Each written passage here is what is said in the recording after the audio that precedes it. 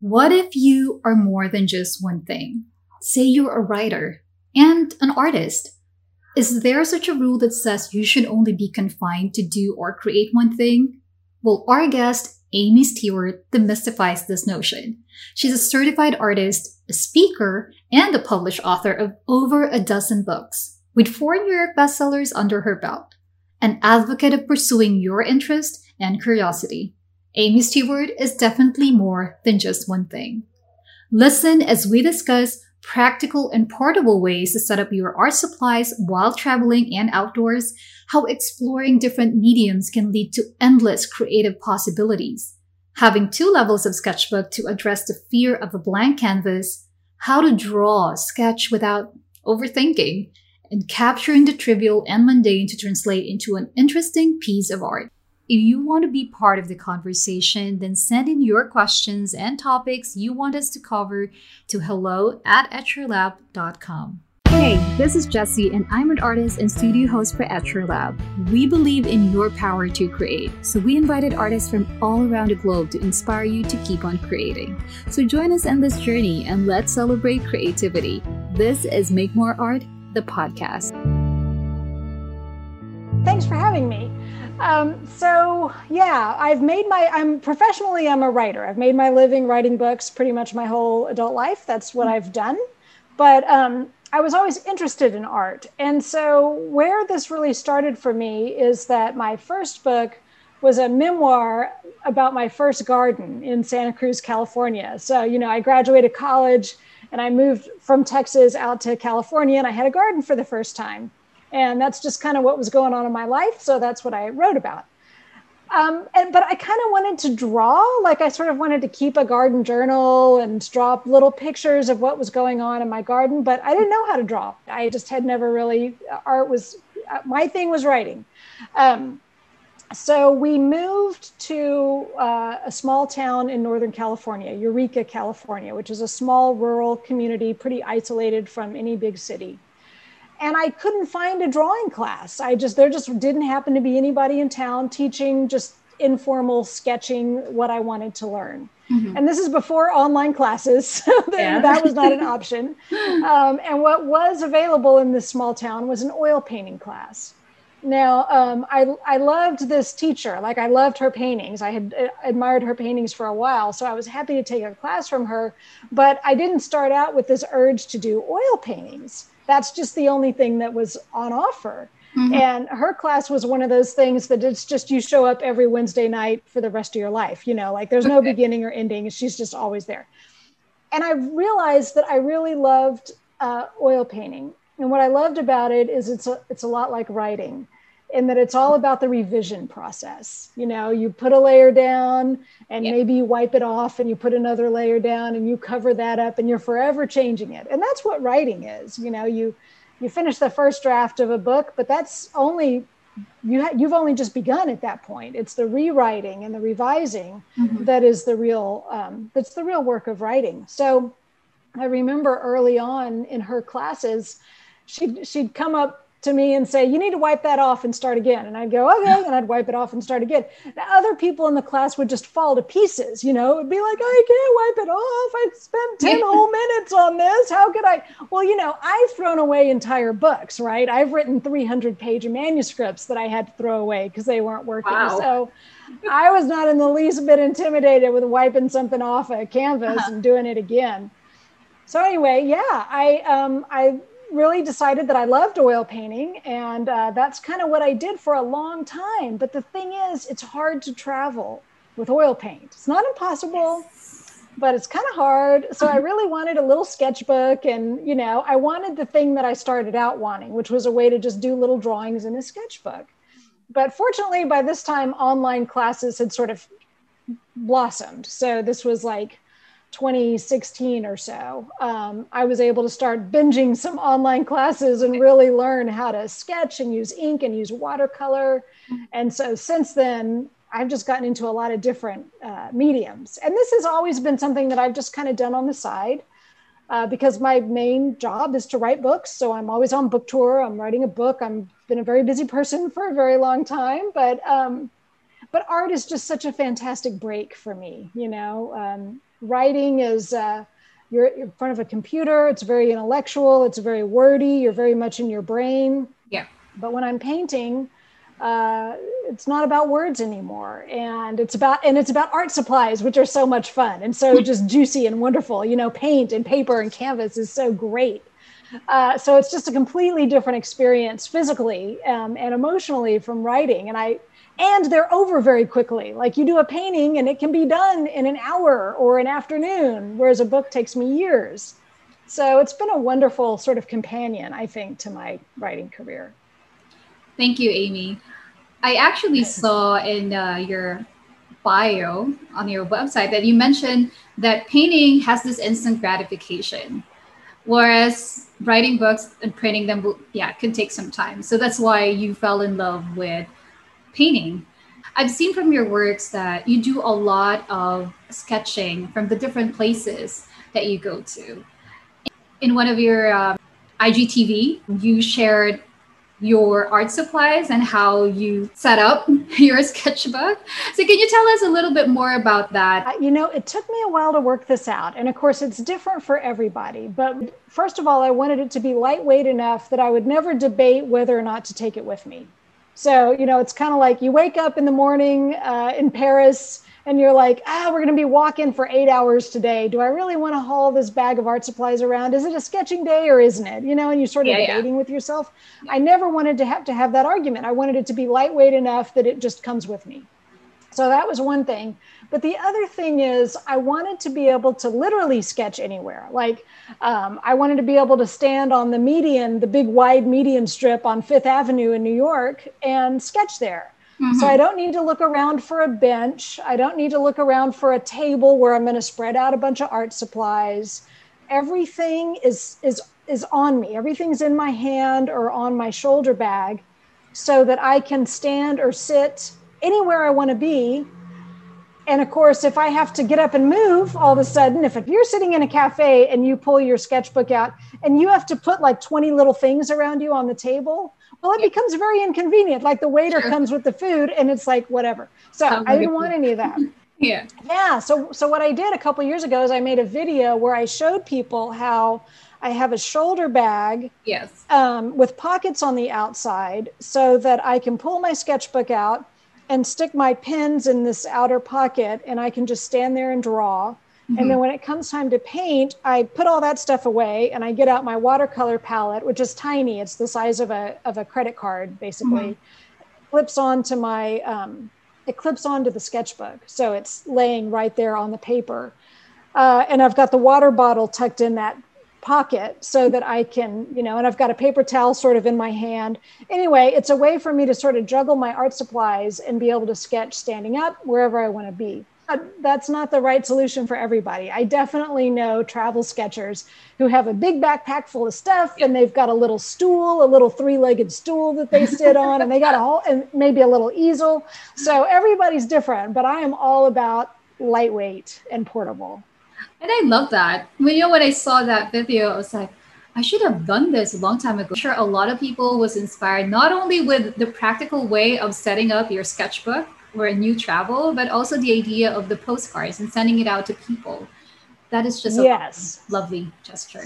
Right. So that's something I do, especially on a day when I want it to be ultra, ultra lightweight. So rather than like a 5x8-inch hardbound sketchbook, which is what I would normally have, I'll get rid of that for the day. And I'll just take a little, they're little watercolor postcards. They're 4x6 and they come on a little pad. Mm-hmm. So that weighs just nothing. And usually on those days, I'll also, if I need it to be super lightweight, I'm really just getting down to one pen. Like the other pens are going to stay back in the hotel room. Yeah. My water bottle's going to be empty because I know I can always find water somewhere. I don't need to lug water around. So that is like my ultra, ultra lightweight. And I'll just sit and draw these little tiny postcards and then mail them to my friends and do that rather than do in my sketchbook. But also sometimes if you do a postcard and you love it so much that you don't want to send it to anybody, that's you true. can glue it into your sketchbook. You're allowed to keep them. It's sort of fun to collage in a sketchbook a little bit. So that's it's always an option. It's true. You talked about sketching and, the practical way of doing that wherever you may be. But there's this question that always lingers with everyone's mind, whether you're a starting artist or a seasoned artist. You know, the terror of facing a blank page. Have you ever been in a position wherein, okay, I don't know what to draw. I don't know what to paint. Like the blank page or the blank canvas is just sort of your kryptonite. I think it can be intimidating. Yeah. One thing that I've finally gotten to where I do is that I have a sketchbook that I'm going to fill with drawings that I kind of already know how to do. Oh. So, like if I'm in Italy, I'm going to have my nice sketchbook and I'm going to go out and I'm going to draw the kind of stuff I already know how to draw. And I have a pretty good sense that it's going to look nice at the end and it's a souvenir of my trip. And that's the point of it.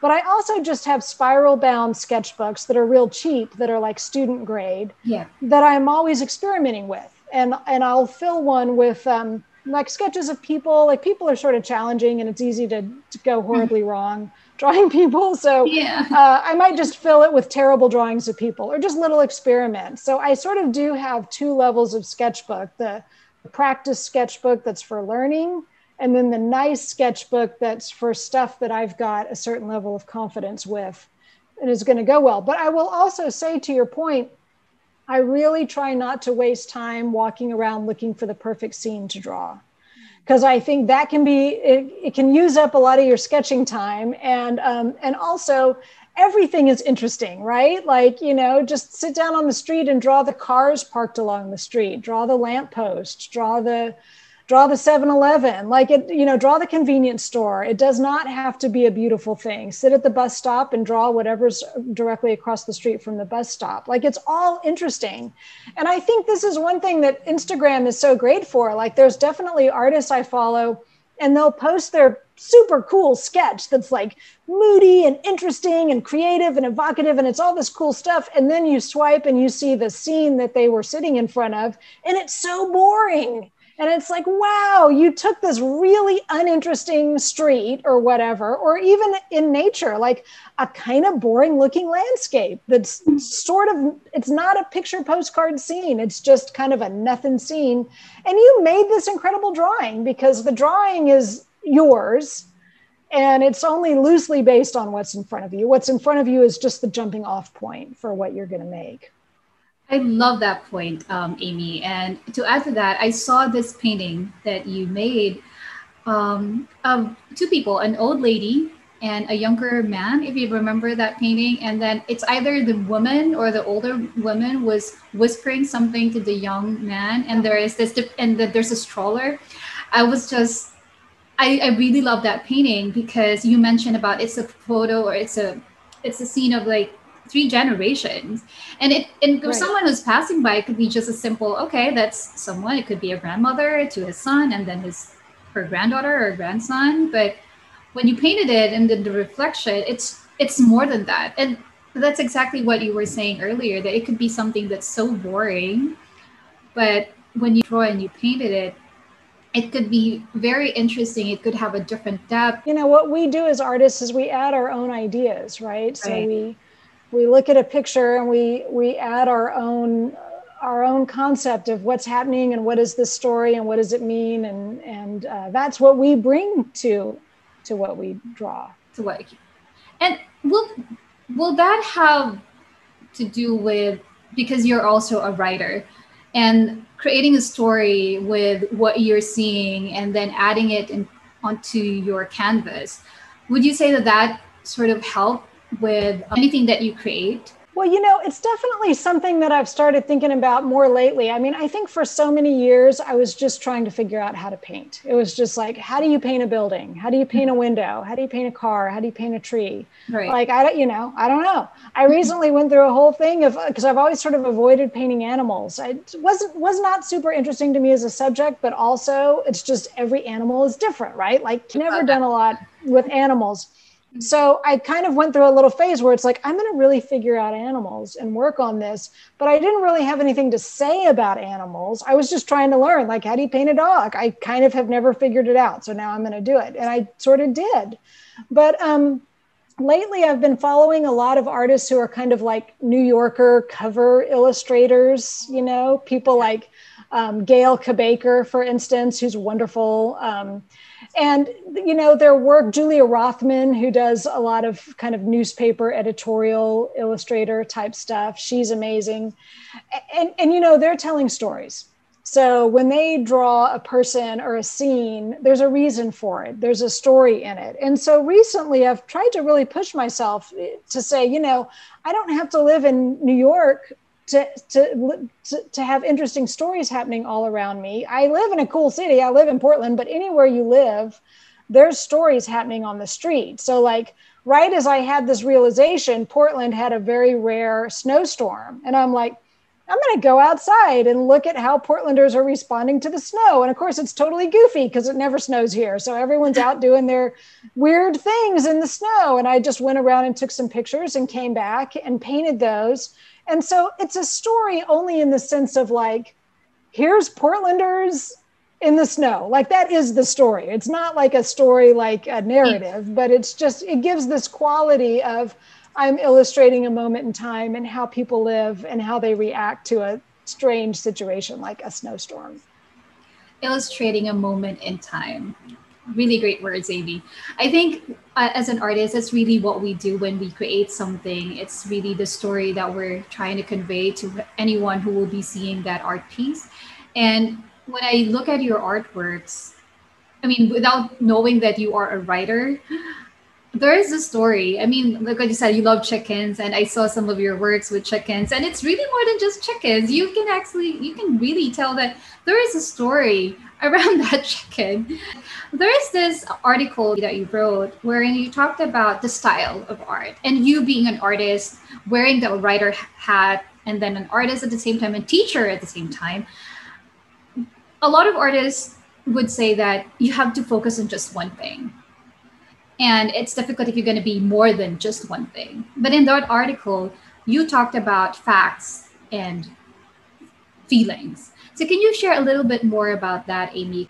Yeah, you know, I think it's unfortunate. I think what's happening for artists right now is that we pay a lot of attention to things like algorithms. Oh, yes. And so we might see an artist on Instagram who's wildly popular. And I follow a lot of people like this who sort of paint the same thing over and over again. And they've got 100,000 followers and they sell every painting they post, or they, whatever their version of success is, they have it. And it gives us this idea that what we should do is pick a thing and be really consistent and only do that. And even before algorithms, that was still true because the gallery system also imposed that on artists. I mean, I know artists in the pre-internet era who told me that they felt like a factory, that their gallery loved their landscapes, let's say, but didn't want to see their portraits or anything else. And they were so bored with landscapes that they would have 6 of them set up in a circle and they'd sit in a chair on wheels in the middle and go from one to the other, painting them like a production line. And that's the thing about that is terrible advice for an artist to say you should, you need to pick one thing and only ever do that thing. That is the exact opposite of how art gets made. How art gets made is that you experiment and you play around and you follow your curiosities and your interests wherever they lead you. And they could lead you into different materials. They could lead you into different styles or different subject matter or different sizes even, like working really small versus working really big. And they could lead you somewhere else entirely, whatever. Like that's how artists actually work. It is corporations and it is money makers who tell artists to do the very opposite of the thing that is actually how art gets made. So we have to be very skeptical of that and we have to really ignore that. I mean, the last thing I'm going to do is arrange my life around an algorithm, right? I mean, for one thing, I'm going to be here long after the algorithm's gone, right? Like when I'm 90, the algorithm's not going to be sitting by my bed holding my hand, right? So there's no point in allowing my path as an artist to be dictated by what either an art gallery or a publisher. I mean, I've had this issue as a writer as well. You know, publishers will say, we really want you to write a book just like the last one you wrote because I've been selling really well. But that's not how art gets made. That's not how great books get written. They don't get written to a marketing plan. So I think artists ought to really let themselves off the hook and learn how to follow what they're interested in and follow what they're curious about and not worry about outcomes and be in the moment and make the art that is interesting and exciting and challenging to you.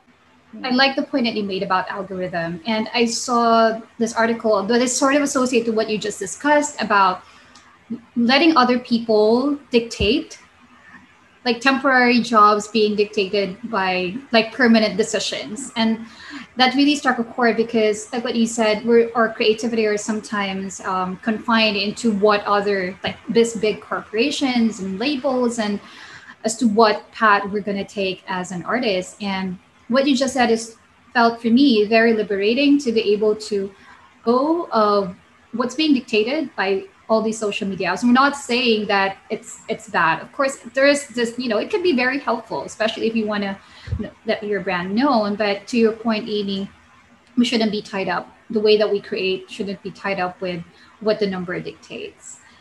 I was just going to say, I remember years ago, I went to see a retrospective of Mark Rothko's work, a lifelong retrospective.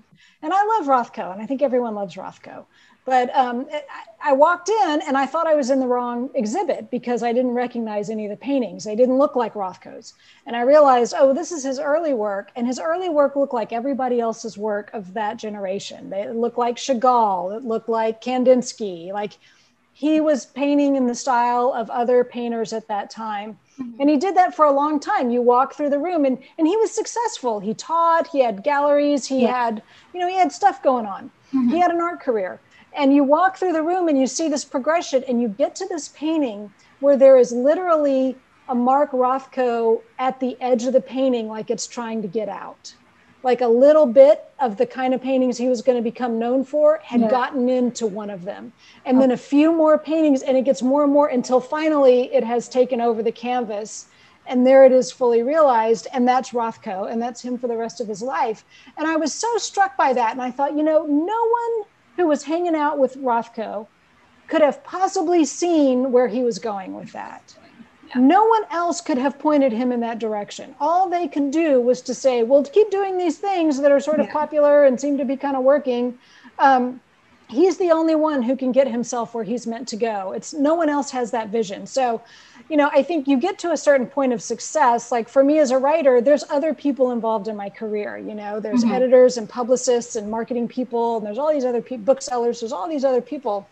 But they are those people who are like in temporary jobs, making permanent decisions about my career. Like they're going to be gone. Every time I sign a book deal with an editor, I know full well she's going to leave, but I am the one who will be here to the very end of my career. I think we have to do our thing and not get too hung up on what other people expect of us, because they're not on this journey with us. They're in their role doing their thing, and we are just passing through their lives as well. Mm-hmm. We're the ones who are going to be on that train, until it reaches its destination. That's true. And to your point, Amy, I think it's about owning our identity as an artist and not letting anyone dictate as to who we should be, to the point that we have to change who we are just to accord ourselves to an algorithm, to what major corporations, to what a gallery dictates. You also talked about, because you do a lot of traveling, and I saw something about the 30 by 30, wherein you go 30 different places. Can you share a little bit more about that? It's a class that I taught with a bunch of other artists. And the idea was to get people interested in the idea of place. And there again, I just think when we draw places, when we draw our world, we're really sort of using the thing that's in front of us as a jumping off point for some kind of self-expression. We'll have a great phone in our pocket, right? You can take a picture of a landscape and it'll look beautiful. There's no need to copy it. So that's like kind of the idea is like, you don't need to make a perfect copy of the world around you. We can do that with a photograph, but do you like figure out your thing? That is a really great initiative, Amy, allowing people to create from, to expand their imagination. So the one that you created, that class, really fosters that environment. So that's a really great initiative, Amy. And I know, speaking of classes, that you will be teaching with us, and I just checked our schedule. I will be hosting your live demo and mini workshop, which I'm pretty excited. So, can you share a little bit more about what you will be teaching with us for the live demo? Yes. So we are going to be using Amsterdam as our muse. Mm-hmm. So I pulled out a bunch of photographs from a trip to Amsterdam that we're going to work on. But the point of the class is actually going to be using really bold black ink to get the darkest darks in your scene. I think a thing that happens, especially with beginning artists, is everything tends to be too light and too tentative. And, with watercolor, there's a danger of it all looking kind of washed out because watercolor gets lighter as it dries. Yes. So a lot of times our sketches, especially at the beginning, they're just not very vibrant. They sort of just don't jump off the page, and they don't have that sense of depth like you're going into them. Mm-hmm. So by using a lot of black ink as the darkest values, it immediately gives everything weight and depth and makes two-dimensional lines seem three-dimensional. And then when you put color on top of that, because you've already established the darkest darks, you will be bolder with your color because you're trying to live up to the black areas, right? So the whole point is to be super vibrant with how you work. Like what you hear so far, Make More Art the podcast is made possible by listeners like you. So we would like to give a shout out to Crayon Monster from Canada. She said, Make More Art is uplifting and inspirational, lifts me up and helps me to get back to making art. Definitely a must listen for creatives. Lorraine Manning from YouTube said, such a wonderful interview. Really enjoyed hearing all the ups and downs and sheer determination to succeed. Like you said, inspiring. Make sure you never miss a show by clicking the subscribe button now. Thank you so much for your support. Now back to the show.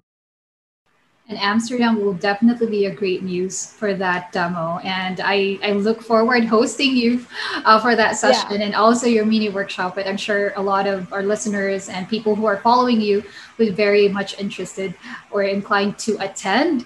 And I say this with all of the artists as well that I've had on the show. There's just this story and different layers with the artists that we interview on the show. And just hearing your story and what I've gathered so far is that everything that you do is really about the depth and the story behind. I mean, you can look at something so mundane, and even without your background as a writer, there's this innate quality and character in you to always go deep and to really let your inner artist shine into the works that you're making. Like, is there really something to study about worms? But you made it so interesting. And that is just, that speaks a lot from an artist and from a writer to be able to translate something that is so mundane, something that's so interesting, and create a story that people would really want to read and get inspiration from. So thank you for sharing all those with the world, Amy. I know that those books have been translated to different languages, as I have seen, and you've been teaching. If you are to say what your main advocacy would be as an artist and say what would be the major takeaways that you would want our listeners to get away from this interview, what would they be? Well, I think the number one thing is that, I always tell people this, there's no such thing as talent. There's not a gene for that. And so I so often I'll be sitting and sketching and somebody will walk up to me and say, oh, I wish I could do that. And I'm like, you can. I didn't know how to do this. And then I took a lot of classes and now I do. I was terrible at this before. Oh no, you're so talented. I'm like, no, this is all from practice and taking classes. So there's no such thing as talent. It's not true that your sister was born with a special gift and you didn't get it because there was only one and your parents decided to give it to your sister and not give it to you. That is all nonsense. It's nothing but practice, but also this thing of following your interests. I don't want to make it sound overcomplicated. If it's, let's say it's the fall and you're walking by your local grocery store. I have a grocery store that really goes crazy in the fall. They put the pumpkins out and the chrysanthemums. And I mean, it's just like, it lights up, right? And if you walk past that and you're like, oh, that's so pretty. That's it. Like, I remember I think it's Allen Ginsberg who said that the secret to poetry is to catch yourself thinking. And I think it's true with painting as well. You just got to catch yourself thinking. Mm-hmm. Like if you're walking down the street and there's somebody walking their dog ahead of you and you're like, they're adorable. That's it. That is the idea. Like those people are adorable. Get out your phone, snap a picture and go home and paint a picture of that adorable person walking their adorable dog. The point is you just sort of catch yourself thinking and whatever you notice and engage with in the world, no matter how mundane or trivial it might seem. If it's like right now, I'm wearing these earbuds and these earbuds are going to end up on my desk in a big tangle in like 5 minutes. And so if it's looking at that going, why is it that earbuds end up in such a big tangle? And you draw the earbuds, like that's your thought. That is the story. That's your thing. And it's just that simple. Thank you, Amy. That's really a major golden nugget in this interview. It's really about taking something that's so mundane and trivial. And like what you said, when you catch yourself thinking, go for it and do not overthink. Amy, it's been a pleasure having you on Make More Art podcast. And it's been an amazing conversation and experience for me to be able to interview the Amy Stewart. And I look forward having you on our live demo and our mini workshop. I just had a great time chatting with you and listening to your stories and learning from you through this interview as well. So we do look forward to seeing more of you on your live demos on the gram. I'll probably get one of your books. Which one would you recommend for me to get one first? Well, Drunken Botanist is everyone's favorite. So if you like a cocktail and you like plants, that's the one. I think I'm also thinking about gifting it to someone who's into making cocktails. So probably get that one. Thanks for the recommendation, Amy. Again, thank you so much for being on the show, and we look forward to your live demo and mini workshop. Stay safe. Thank you. This was so much fun. Thank you. That was an inspiring conversation with Amy. It's liberating to know that art gets made when we allow ourselves to pursue our interests and curiosities, leading us to discover that we have gifts within us waiting to be unleashed. And in doing so, we'll open up endless creative possibilities. How about you? Are you also engaged in other creative pursuits? We would love to hear your stories. So share them through the blog post associated with this podcast at etcherlab.com/Amy. Want to know what goes behind the scenes here at Etcher? We heard ya. We are lifting the curtain and giving you VIP access to do just that. Get to know who does what here at Etcher Lab. With me today is Jai Cruz. She is the head designer here at Etcher. Described as a creative thinker, she's an awesome mother and responsible for making everything Etcher look good. Welcome to the show, Jai. Hi.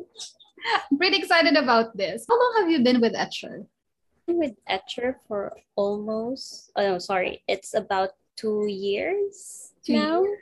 Yeah. Time flies. You are a head designer and you make everything Etcher look good. I kept on geeking about how beautiful our packaging is and how minimalist and at the same time sophisticated they look. So can you tell us a little bit more about what you do at Etcher? Well, pretty much I do, as what you said, the packaging designs for Etcher. And then I also oversee like the overall and feel of that Etcher put out in social medias and all those things. So yeah, basically all design things. Yeah. So if you guys are watching this from YouTube, is our background your design too? Yeah, both our backgrounds are my design. Okay, so we have our backgrounds and that's courtesy of Jai. So, and the pop-ups in our YouTubes, that's all Jai. And she does make everything look good for Etcher. But let's back up a little bit. And can you tell us how did you end up with Etcher? It's like a miracle to me actually, because Etcher found me in this online jobs that was posted, I think, and then I lose hope in looking for an online job that time. But then when that happened, Simon, our co-founder of Etcher, he actually emailed me and then asked me to have an interview with him. And it was a shock. And yeah, actually, it was a miracle. I think they found me. So yeah. Interestingly, Jai, and this is kind of a story that I also would like to share with listeners, is that we sort of knew each other. So we're both from Singapore, right? From the same Yeah. church. And Yes. I've been seeing you in group settings. You're a friend of a friend. You said that I looked familiar as well when you started editing the podcast. Yeah, you do. It was like, I know this person. She's really familiar. And then I started searching for you in Instagram, and then I saw we have common friends. So yeah, that's when it happened. So I followed you, and then I actually wanted to message you then when I found it out, but I was too shy to do that. So I was a tad bit shy as well to ask. I know that it's you, but I was, a little bit shy. But here we are doing this interview, and we've been chatting about how we ended up with Etcher. And it's just amazing how sort of Etcher brought us together. And now we're yeah, doing podcasting, and you designing with Etcher. I'm doing hosting with Etcher. It's just amazing how Etcher brought us together. And we've had yeah. a lot of stories like that from our community, which you might probably be hearing from this podcast, Make More Art. So, Jai, thank you so much for sparing me your time to talk about what you do at Etcher. We love the branding. We love everything that you have been designing so far. So, thank you so much, Jai. Bye. We would love to hear your thoughts, so please drop us a 5-star review on the Apple Podcast, or you can find us on YouTube at Etcher Studio. And hitting the subscribe button is greatly appreciated. Thank you so much for tuning in, and we'll catch you again next time. Until then, let's make more art.